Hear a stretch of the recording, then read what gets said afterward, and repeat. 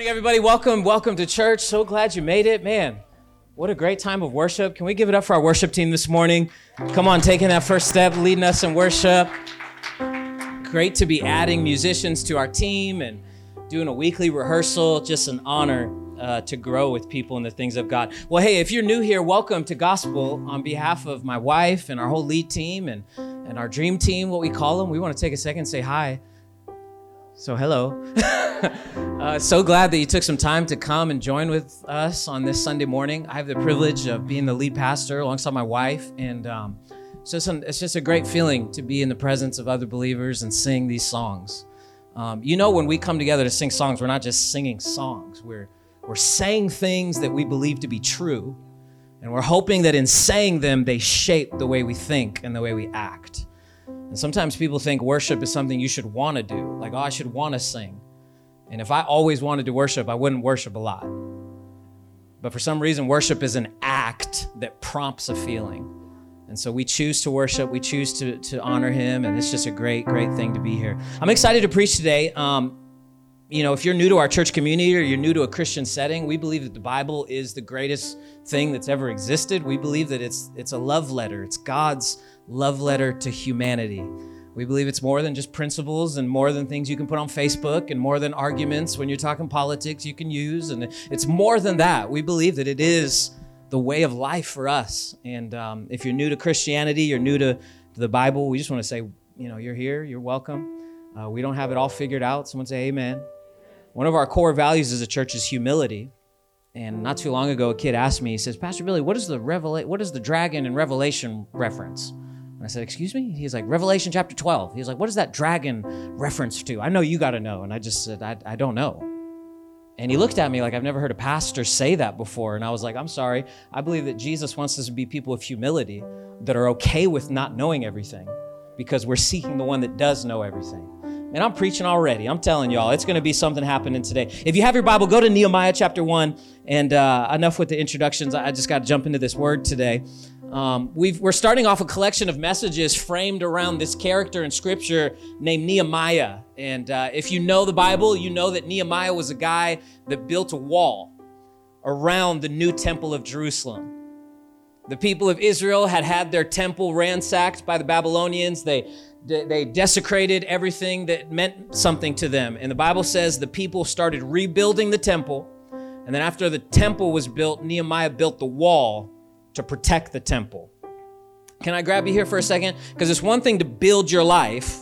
It's another thing to build protection to make sure that nothing happens to your life. A lot of people think, I went to church one time. That's enough for the temple in my life to be made right. And ultimately, we need to build our lives with a sense of ongoing growth, always looking to get better. And so we pick it up in Nehemiah chapter 1. And this is what the word of the Lord reads. Verse number 4. It says, as soon as I heard these words, I sat down and wept and mourned for days. And I continued fasting and praying before the God of heaven. Nehemiah has just heard that his hometown is in ruins. It would be like you going away to New York City for school or something, and then you heard Fredonia or Forestville or Dunkirk or wherever you're from, Brockton, whatever city you reside in. It would be like you hearing that your hometown has been desecrated. People came over, they took it over, they flipped the upside down. No more Chivetta's chicken, that's for sure. That thing's gone. The Walmart has been ransacked. All the churches have been burned to the ground, and you're hearing about it.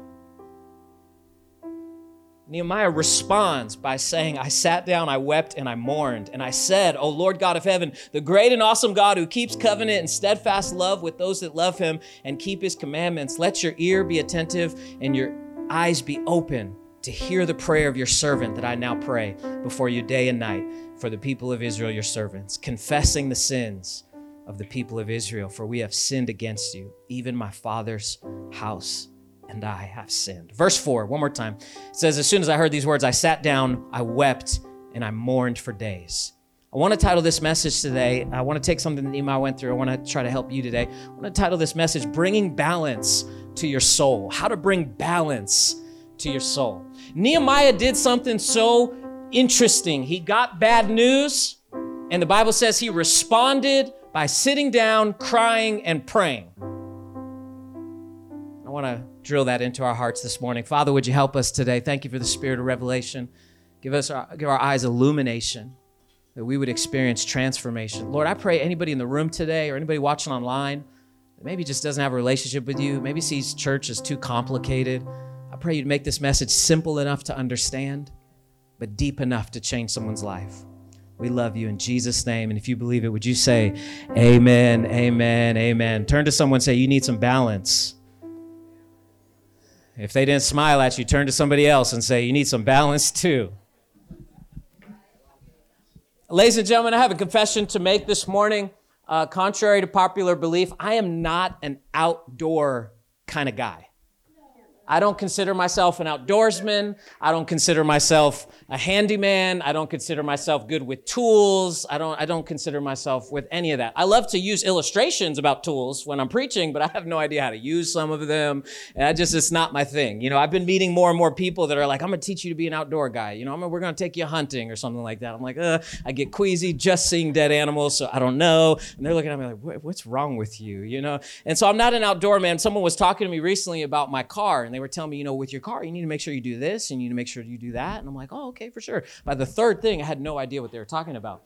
And so I asked them, I said, hey, I got a question. Like when I drive, my tires are really loud. And the guy said, well, that could be a variety of reasons. And they said, you know, your tires might be unbalanced. I said, well, what do you mean? He goes, if your tires aren't balanced, it'll actually cause more sound as you're driving. And I said, well, that's interesting. What else does it do? He said, when your tires aren't balanced, you actually go through your tread quicker. It's faster wear on your tires.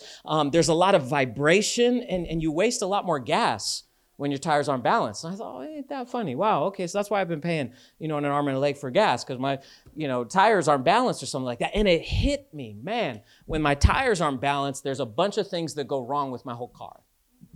I guess my question to you is, what does your life look like when it's not balanced? What do you notice? What are your warning signals? What are your dashboard signals? When you see things in your life and you're like, wow, things are not going as I planned. What do you see in your life when maybe work takes priority over your family, or maybe money gets the best of us and we use our resources haphazardly? Maybe we kind of have a commitment to Jesus, and then, you know, as life continues and school starts up again, our commitment to Jesus kind of falls back in the background. But it's easy, isn't it, for our lives to get out of balance? You look at the last year and a half, just being an American citizen, there's been plenty of opportunities to look inwardly at the things that matter to us. Our whole life kind of paused last year, and then continuing to try to build back this year, we still have these tensions and these divisions, and we have all these things that are coming up. And it's almost as if things are getting exposed in our life, but we want to put the blame on everybody else. Am I the only one? Someone tries to tell me there's something wrong with me. I'm like, there's something wrong with you for thinking that way about me. When ultimately a life that's set on the things of God is okay with looking inward before we blame outward. I think one of the ways that my marriage is still lasting after 7 years, hallelujah, is that we spend more time looking at how can I get better as a spouse before I say, here's what's wrong with you. It's the same in our society. We critique everywhere else but our own lives. We don't want to contribute to certain growth, so we would rather expose things. I love to pull things apart more than I do to build them up.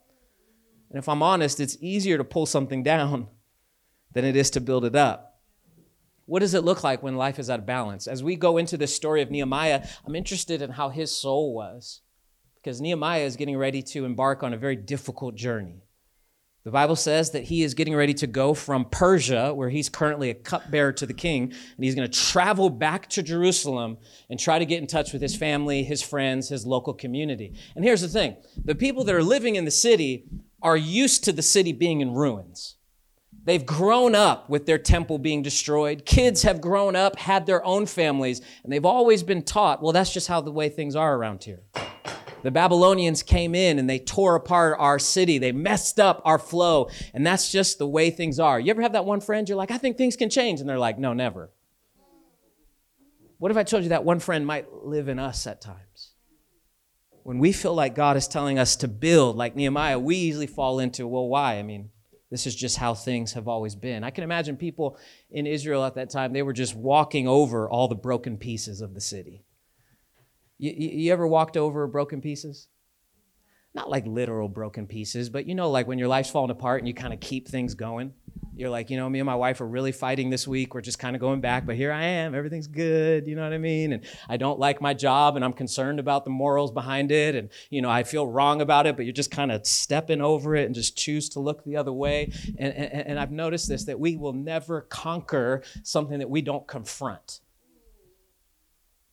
Amen, somebody. Come on now. Like, I will not conquer the things that I deal with unless I confront them. Unless I say my soul is out of balance. Unless I say I'm getting caught up in things that don't matter. I'm getting caught up in things that are happening out there, but I'm not taking time to ever look in here. Am I the only one? Have you ever felt like it's easier to say that's what's wrong out there, instead of saying maybe I'm looking at it the wrong way? Thank goodness for Jesus. Thank goodness for the gospel. The gospel seems to be the prescription lenses on our souls, don't they? When we don't know how to look at something, the gospel kind of reminds us this is how you should see this situation. They're not trying to come at you. There is something just preparing you for what's next. There are things in Nehemiah that I want to get into us, and I can't help but notice Nehemiah must have had a balanced soul. In his response to the king, he sits down, he cries, and he prays. I mean, that might seem like weakness to some, but in Scripture, the Bible tells us unless we're vulnerable with ourselves, we'll never find peace in our lives. Unless we're honest with the things that get to us, unless we assess ourselves, we won't actually find balance and peace in life. I think to be active in God's kingdom, you need 3 things to have a balanced soul.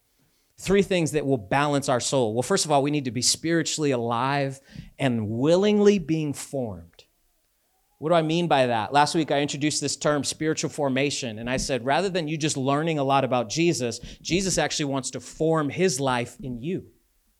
Rather than us just filling our heads with knowledge about Scripture, and here's what I think, and here's what the Bible says, and one day I'm going to heaven, spiritual formation is God meets me where I'm at, and then he starts to form my life like Jesus's life. That means we take on the habits of Jesus. We take on the perspective of Jesus. That means when someone's cussing you out, you take the response of Jesus. What did Jesus say? If they slap you on one cheek, turn to them the other. He's not saying let someone hit you too, by the way. A lot of people go like, oh, so Jesus is okay with me getting beat up? That's not the point he's making. He's basically saying when somebody gets what they want, always be willing to offer even more. So when we're spiritually alive, we're actually in tune to the things of God. Secondly, when we're emotionally healthy, we're available to God's call. God wants to do something in your life.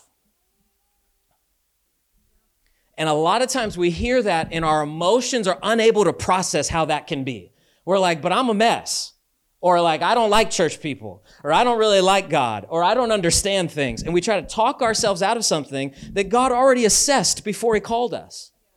Like, I'm not good enough to get up and preach in front of everybody. God's like, I know, I called you. I knew that when I called you. I assessed your adequacy before you even jumped up into this thing. So we have to have an emotional health that's good. And then lastly, number 3, we need to be physically surrendered and committed to becoming people of love. This is a balanced soul. This is in your spirit, you're alive. Like Scripture, the Word, being around church community, being around just positive people. Can we get some positive people today? Just being around positive people, it just makes your spirit come to life. And then emotionally, you don't fall apart. When stuff happens, someone checks you on something, it's, oh, man. This was always my problem in my marriage. My wife would check me on something, and I was like too sensitive. Oh, I can't believe I let you down. I'm so sorry. And just my emotions fall apart. It's like God didn't design us to be that way. He designed us to be fully integrated into who he is. And then third, we need to be physically surrendered. That means I'm willing to become more like Jesus. Especially when you're building, we need a balanced soul. We want to cram our lives with so much. We want to cram our lives with more things to do, more things to see, and more places to be, and not knowing God is wanting us to build something. How can you build what God's calling you to if you're always going after what you feel you're called to? I am mesmerized by Nehemiah's ways in which he does things. Balance in his soul, I think, is seen in 2 places. It's seen in his inner life, and it's seen in his outer life. And is that not what make up all of us? We have an inner life, and we have an outer life. We have an interior life, how we feel, how we process things, what goes through our hearts. And then we have an exterior life, how quick we work, what we do, what do people see. Instagram helps us with this. Instagram is like, here's everything that's great about me. But then over here in this corner, I'm falling apart. What if the reason why there hasn't been revival in the church is because there hasn't been health within the church?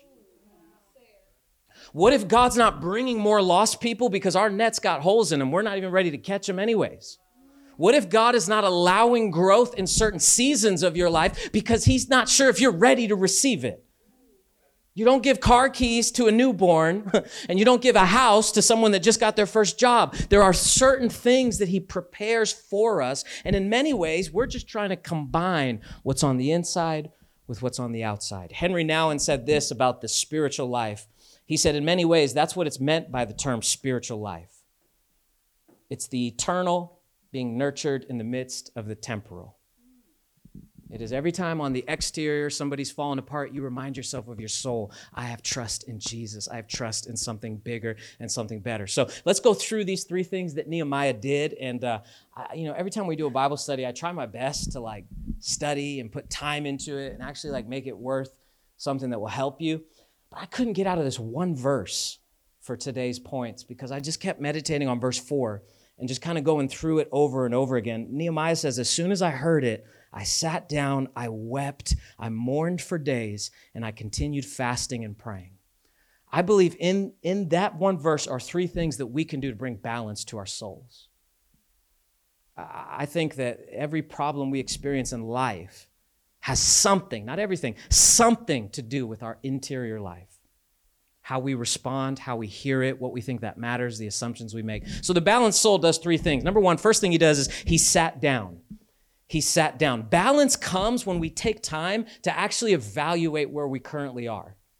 My wife and I, we love to shop, and we've always kind of gone to different places, and we go and buy a t-shirt, but we'll be like, hey, we came to this city, we checked out this mall, this was awesome. And so my wife is, she's normal for this. We go into malls and she just disappears.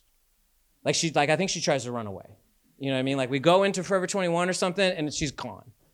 So one time I lost her in the mall, and I just remember I was fine, I'm gonna let her do her thing, walking around. And I just walked around, I did a few shops, and then I first time in the mall, so I really wasn't sure where I was. And by the second time around JCPenney, I was like, hey, this is wrong, something's off. So I go to that little directory, you know what I'm talking about? And that directory tells you the stores you want to go to. What good is it to know the stores you want to go to if you first don't locate the little, sometimes big red dot that says what? You are here. So until we can name where we are in our spiritual life, we will not get to the places that we want to go. I want to grow in the things of God. I want to get more in tune with who he is, more in tune with his spirit, find emotional health for my own soul. But until I say, I'm not there, he's not going to take me there. Humility is the prerequisite to growth in Jesus. It allows you to say, I'm not where I want to be, so I'm willing to be shaped and moved and gone with him. Our lives are often moving too fast for the things of God, that we don't slow down long enough to even be with him. It was N.T. Wright that famously said, it's only when you slow your life down that you catch up with God. What does he mean by that? He means we're going so fast, on to the next thing, phones in our faces, got appointments, got stuff to do, that it's not until we actually sit and allow him to speak with us, talk with us, sometimes just be with us, that we actually encounter who he is. Mother Teresa said, God is a friend of silence. What does that mean? He's a friend of silence. It means that when we are doing less talking, he is able to be more present. He is able to be in our lives. In the world of digital distraction, as you know, in America, an average of 5.4 hours a day we spend on our smartphones. That's an average, 5 hours a day just on that. How could we try now to give God a little bit more time just to be with us? If you're thinking a little too much of this, I want to show you something. Jesus said this, Luke chapter 5, Jesus had this great rhythm in his prayer life. It says this, Jesus often went away to other places to be alone so that he could pray. This was common in Jesus' life. He would do a miracle, like a sick person would come out. They'd be like, Jesus, he's sick. Can you heal him? Jesus is like, I'm Jesus. Of course I can heal him. Bam, he's healed. You know what I mean? And then he would retreat to the mountains and he would spend time with God. Then he would come down, he would hang out with his disciples, and they'd be like, hey, this little girl has died. Would you raise her from the dead? And he raises her from the dead. And the Bible says he would go alone and be with God. What's the principle? Every time he had a great victory, he would take time to rest. Every time that there was something that he succeeded in, he took time to care for his soul. Because what good is it to have all the things in the world, but on the inside there's no peace, there's no joy, there's no intimacy with God. Jesus often withdrew and went to places to be alone so he could watch Netflix, so he could text his friends. No, he was just intentional with, I'm going to go and be with God. Waiting to pray is like waiting to fill up your gas tank. You know when your gas tank is like on E and you start getting more and more anxious the lower it gets, and then you start calculating how many gas stations are close to where I'm at, and then if there's not a gas station, you start getting nervous. Why do we allow our souls to go on empty, but we don't freak out like we do when our cars are almost on empty? Why do we keep going through everyday life when we're depleted on the inside? Friends, I'm begging you, it is not weakness to just sit down sometimes and just take a second to breathe. My pastor taught me how to pray, and I was never really, I don't want to say there's a way to be good or bad at praying, but I never felt like I was good at prayer, if that makes any sense. Like my pastor would tell these stories, he'd be like, I got up at 4 a.m, I was praying in the Spirit. I was like, I don't think Jesus is awake at 4 a.m. You know what I mean? Like, that's awesome for you, but I don't get that. And so he would tell me, he would say, you have to look at prayer not as an action, but as a relationship. Prayer is not a technique you master. It's not like, I know I need to pray, Our Father in heaven. Like, it's not something you just master. It's something that you just designate and say, for the next 10 minutes, I'm just going to sit here, I'm going to play this worship song, and I'm just going to take some deep breaths. That is just as much as prayer as it is for someone who gets up at 4 a.m. and prays in the Spirit for all these things. Well, what if I get distracted, Billy? I want to have a balanced soul. I want to take time to pray, and what if I get distracted? Can I say this? When I'm in prayer and I get distracted, which is like every time, like I get in prayer and I'm like, Father, I want to pray for Gospel Church today. I want to lift them up to you. I lift up this person. Matter of fact, I got to call that person now and figure out this. And I'm here though with you, Father. And it's easy to get distracted and beat ourselves up. Like, I don't know how to pray. But 100 distractions in prayer is 100 opportunities to come back to Jesus. And say, even when I'm distracted, God, you love me. Even when I'm lost and trying to articulate it and make it all about my words, you're still with me. Health comes when we sit, slow down long enough to hear from God. Number 2, second thing Nehemiah did, I'm going to hurry here, is he wept and he mourned. He wept and he mourned. Let's talk about the power of tears and anguish. There is a biblical principle that when prophets would cry, it was a vulnerability that they would give to God. It's like you can fake it with anybody else in life, but the only one that actually knows all of you is God.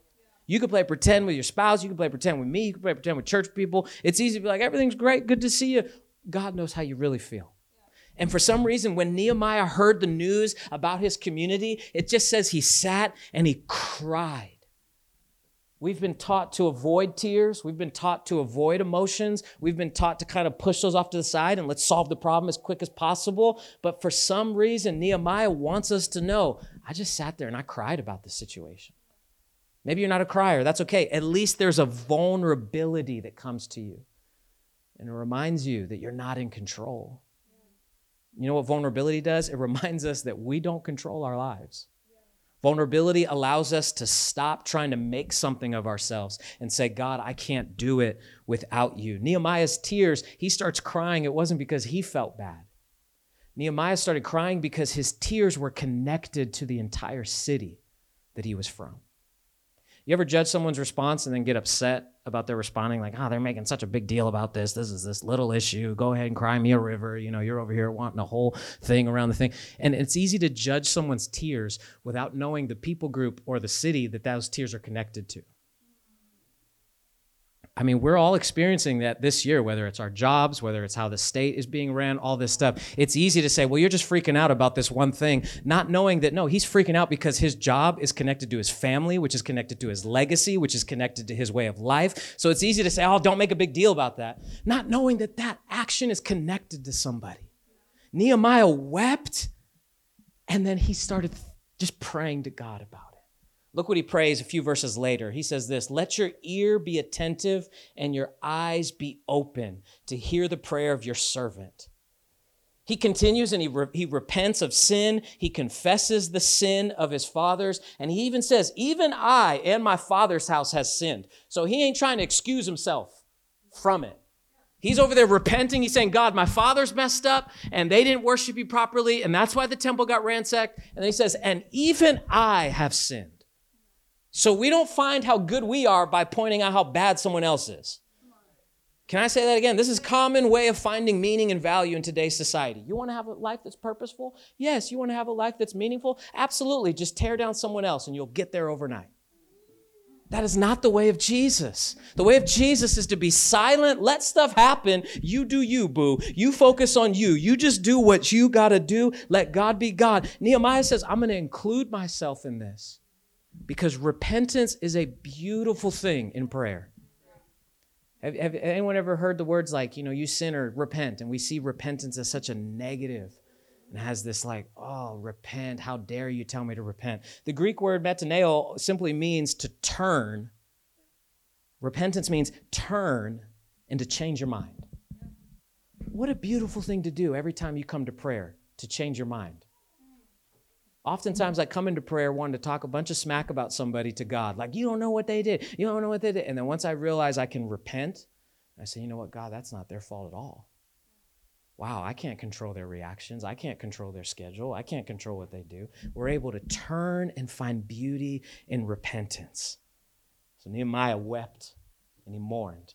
And the last thing, number 3, as I close, he continued fasting and praying. He continued fasting and praying. A word on each. He did 3 things here. He continued fasting and praying. First, he continued. Can we talk about endurance within our faith?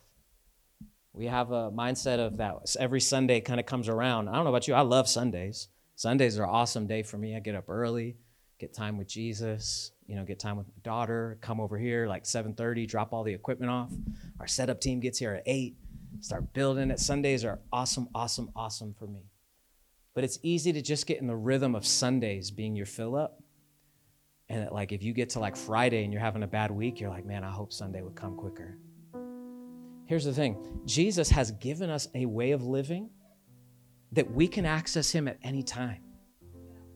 Endurance is possible in your life. You can push through. One of the fruits of the Spirit is long suffering. So the Bible talks about these fruits of the Spirit. When you're in relationship with the Holy Spirit, these things are produced in your life. Joy, peace, love, long suffering, meaning we're able to hold on when things aren't changing. Meaning we're able to find stability when everything else in life is not stable. Relationship with the Holy Spirit, I'm not talking about like ghost kind of thing. I'm talking about relationship with the person that is the Holy Spirit. Someone said, the Holy Spirit, it's a weird thing. I said, first of all, he's not an it, he's a person. God the Father walked with Adam and Eve and Moses and the prophets. Jesus walked with the disciples, Peter and James. The Holy Spirit walks with us today. Because Jesus ain't here. The Spirit of Jesus is here. Don't crucify me here. But the Bible says he's at the right hand of the Father. He's interceding for us. So we need the Holy Spirit to make it through seasons where we're up and down. Look at verse 8. Nehemiah is still praying. He says this. He says, remember the word that you commanded your servant Moses.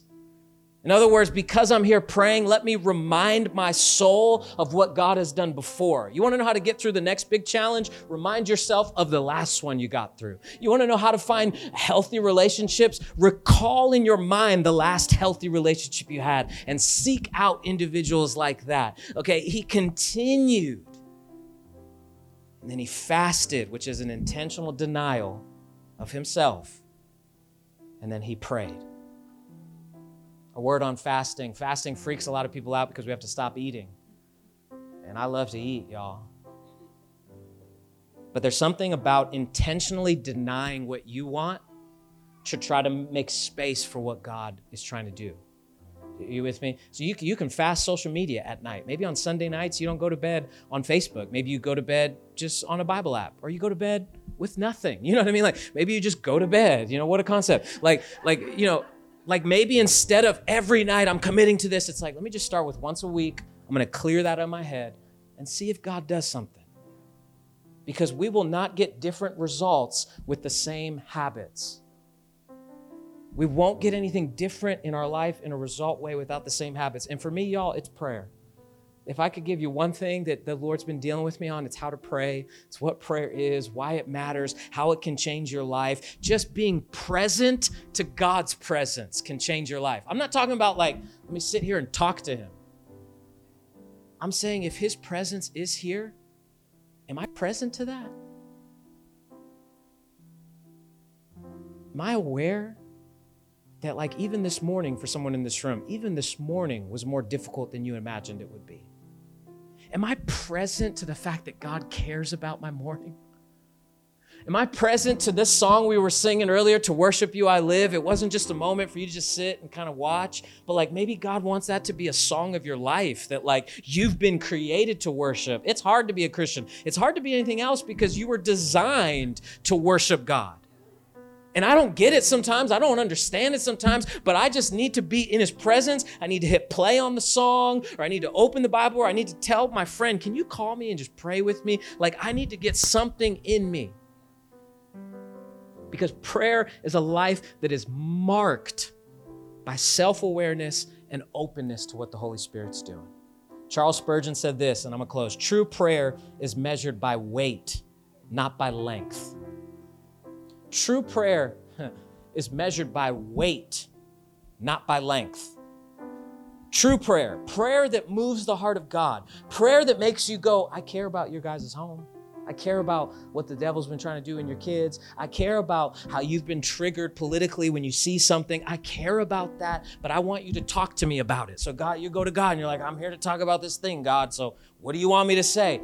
Spurgeon said, it's measured by the weight of how much it matters to you, not by how much you say. So one word of honesty moves the heart of God more than 1,000,000 prayers of superficiality. Everything's fine, Jesus. Would you bless my friends? They really need you. One word of honesty. I'm broken, God. I'm jealous. I'm insecure. I'm afraid. I want to ask the pastor a question, but I don't know how to. And all these things that we just let surface up here. What if today you could say, I have balance because I'm going to be true and be honest when I'm in prayer? He says, a single groan before God will have more fullness of prayer than a fine oration of great length. Nehemiah heard the news of what was broken, and he sat down, he wept, and he prayed. He sat down, he slowed his life down. I know it's a small town, but what if the Lord's been wanting to slow our lives down just so we can focus on him a little more? Not out of like a guilt thing, like, come on, snap it together. I've been in church settings where that's the tone of the thing. It's like, you can do better. And the reality is I can't. The good news of Jesus is that I can't do anything of my own accord. The good news of Jesus is not you're going to heaven because of Jesus. It's you can keep succeeding in life because of him. We put too much pressure on ourselves, friends. If I'm saved by grace, I can only be sustained by it. And my hope is that as a church community, we would start building in people, disciples, people that want to follow Jesus, not just claim a belief system. Oh, I feel that. God is raising up a church of disciples, people that love him and love his people. And we're not here just to fluff things up. We're here to commit to his way. I prayed for someone this past week, just kind of walking down the street, and they say, I probably won't come to your church still. And I said, we touched heaven right now. He looked at me like, oh. I was like, no, right on this sidewalk, we touched heaven. I prayed for you. The power of God touched your life. I go, you don't need to come to my church. It would be great if you did. But at the end of the day, my responsibility is not to get someone to a church.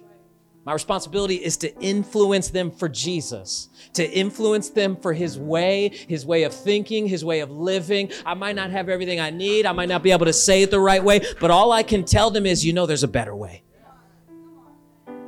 May we be people that never go too fast that we miss out on what God's doing in the here and now. Would you pray with me? Father, thank you that when we slow our lives down, we can catch up to you. Today, I pray for anyone in the room that feels like their life is crammed with things that don't matter. Maybe like Nehemiah, they've got a big contract in front of them. They've got a big project in front of them. Lord, would you prepare their soul today so when they get there, they're ready. Thank you for the good news of Jesus. Oh, without him doing what he did, we will not be who we are. We thank you that he died for us, that he paid a price for us, but actually he wants to influence our life here and now. If you're here today and you don't have a relationship with Jesus, or maybe you're here and you're like, man, I want to start somewhere. Friend, look no further than the gospel. The Bible says, for God so loved the world that he gave his son, and whoever would believe in him and put faith in him would have eternal life. If you're here and you say, I don't have that peace, I don't have that life, I want to give you a chance to do that now. And it's as simple as praying this prayer and committing to this way. And if that's you, just by an act of faith, would you open your eyes and look at me? If that's you, you say, I want to be included in that prayer today. Just like I need Jesus today. I need him in my life. I need him focused on me. I need to commit to his way. Come on, can we pray this? Would you say, dear God, thank you for your son, Jesus. I believe he died for me. So today I live for him. May this be the beginning of the rest of my life. In Jesus' name. And all God's people said, amen, amen. Church, can we put our hands together for the 3 people that gave their lives to the Lord today?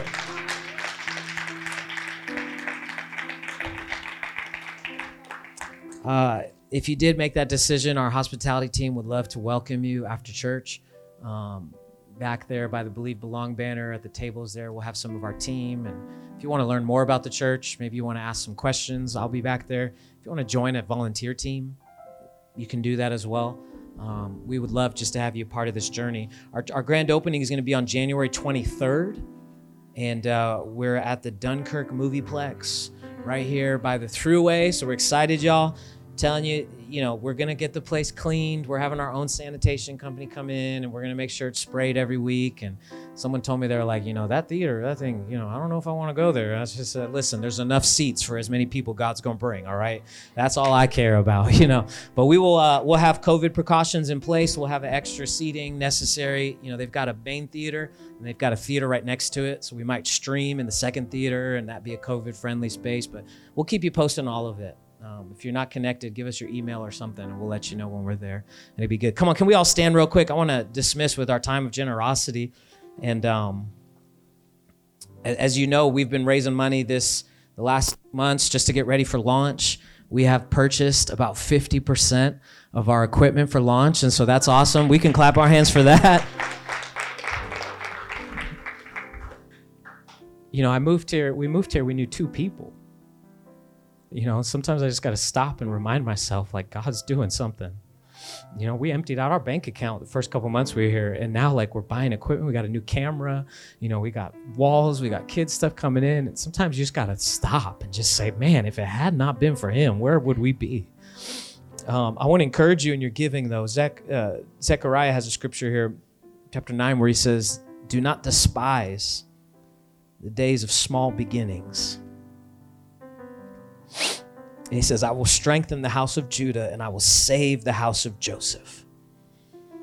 And so I want to celebrate you. You're a part of the opening year of our church. Don't despise what is small now, because God's making big deposits in each one of you. Families are changing. Kids are being brought back to the things of God. School systems are going to improve. Local, the tension between Fredonia and Dunkirk, that's going to be gone. I just believe that the Lord is doing so much. But don't despise the day of small beginnings. On your way out today, there's a generosity box. If you feel led, go ahead and give. No pressure. If today was your first time, we just want you to come back. Try us again next week, and we'll look forward to having you with us, all right? Would you stretch your hands for the blessing? I feel prompting to bless you today. Numbers chapter 6 said anytime that the people would gather, Moses would bless them. And it was just words that meant something. And so may the Lord bless you this week. May he cause his face to shine upon you. May this week your soul find balance. May your emotions find stability. May your spirit become alive. May the Lord prompt you to grow in the things of God. May he connect you with broken people that need a touch from God. Yes, invite people to church, but also be ready just to love someone where they're at. We bless you in Jesus' name. And everybody said amen and amen. Have a great week, everybody. We'll see you next week.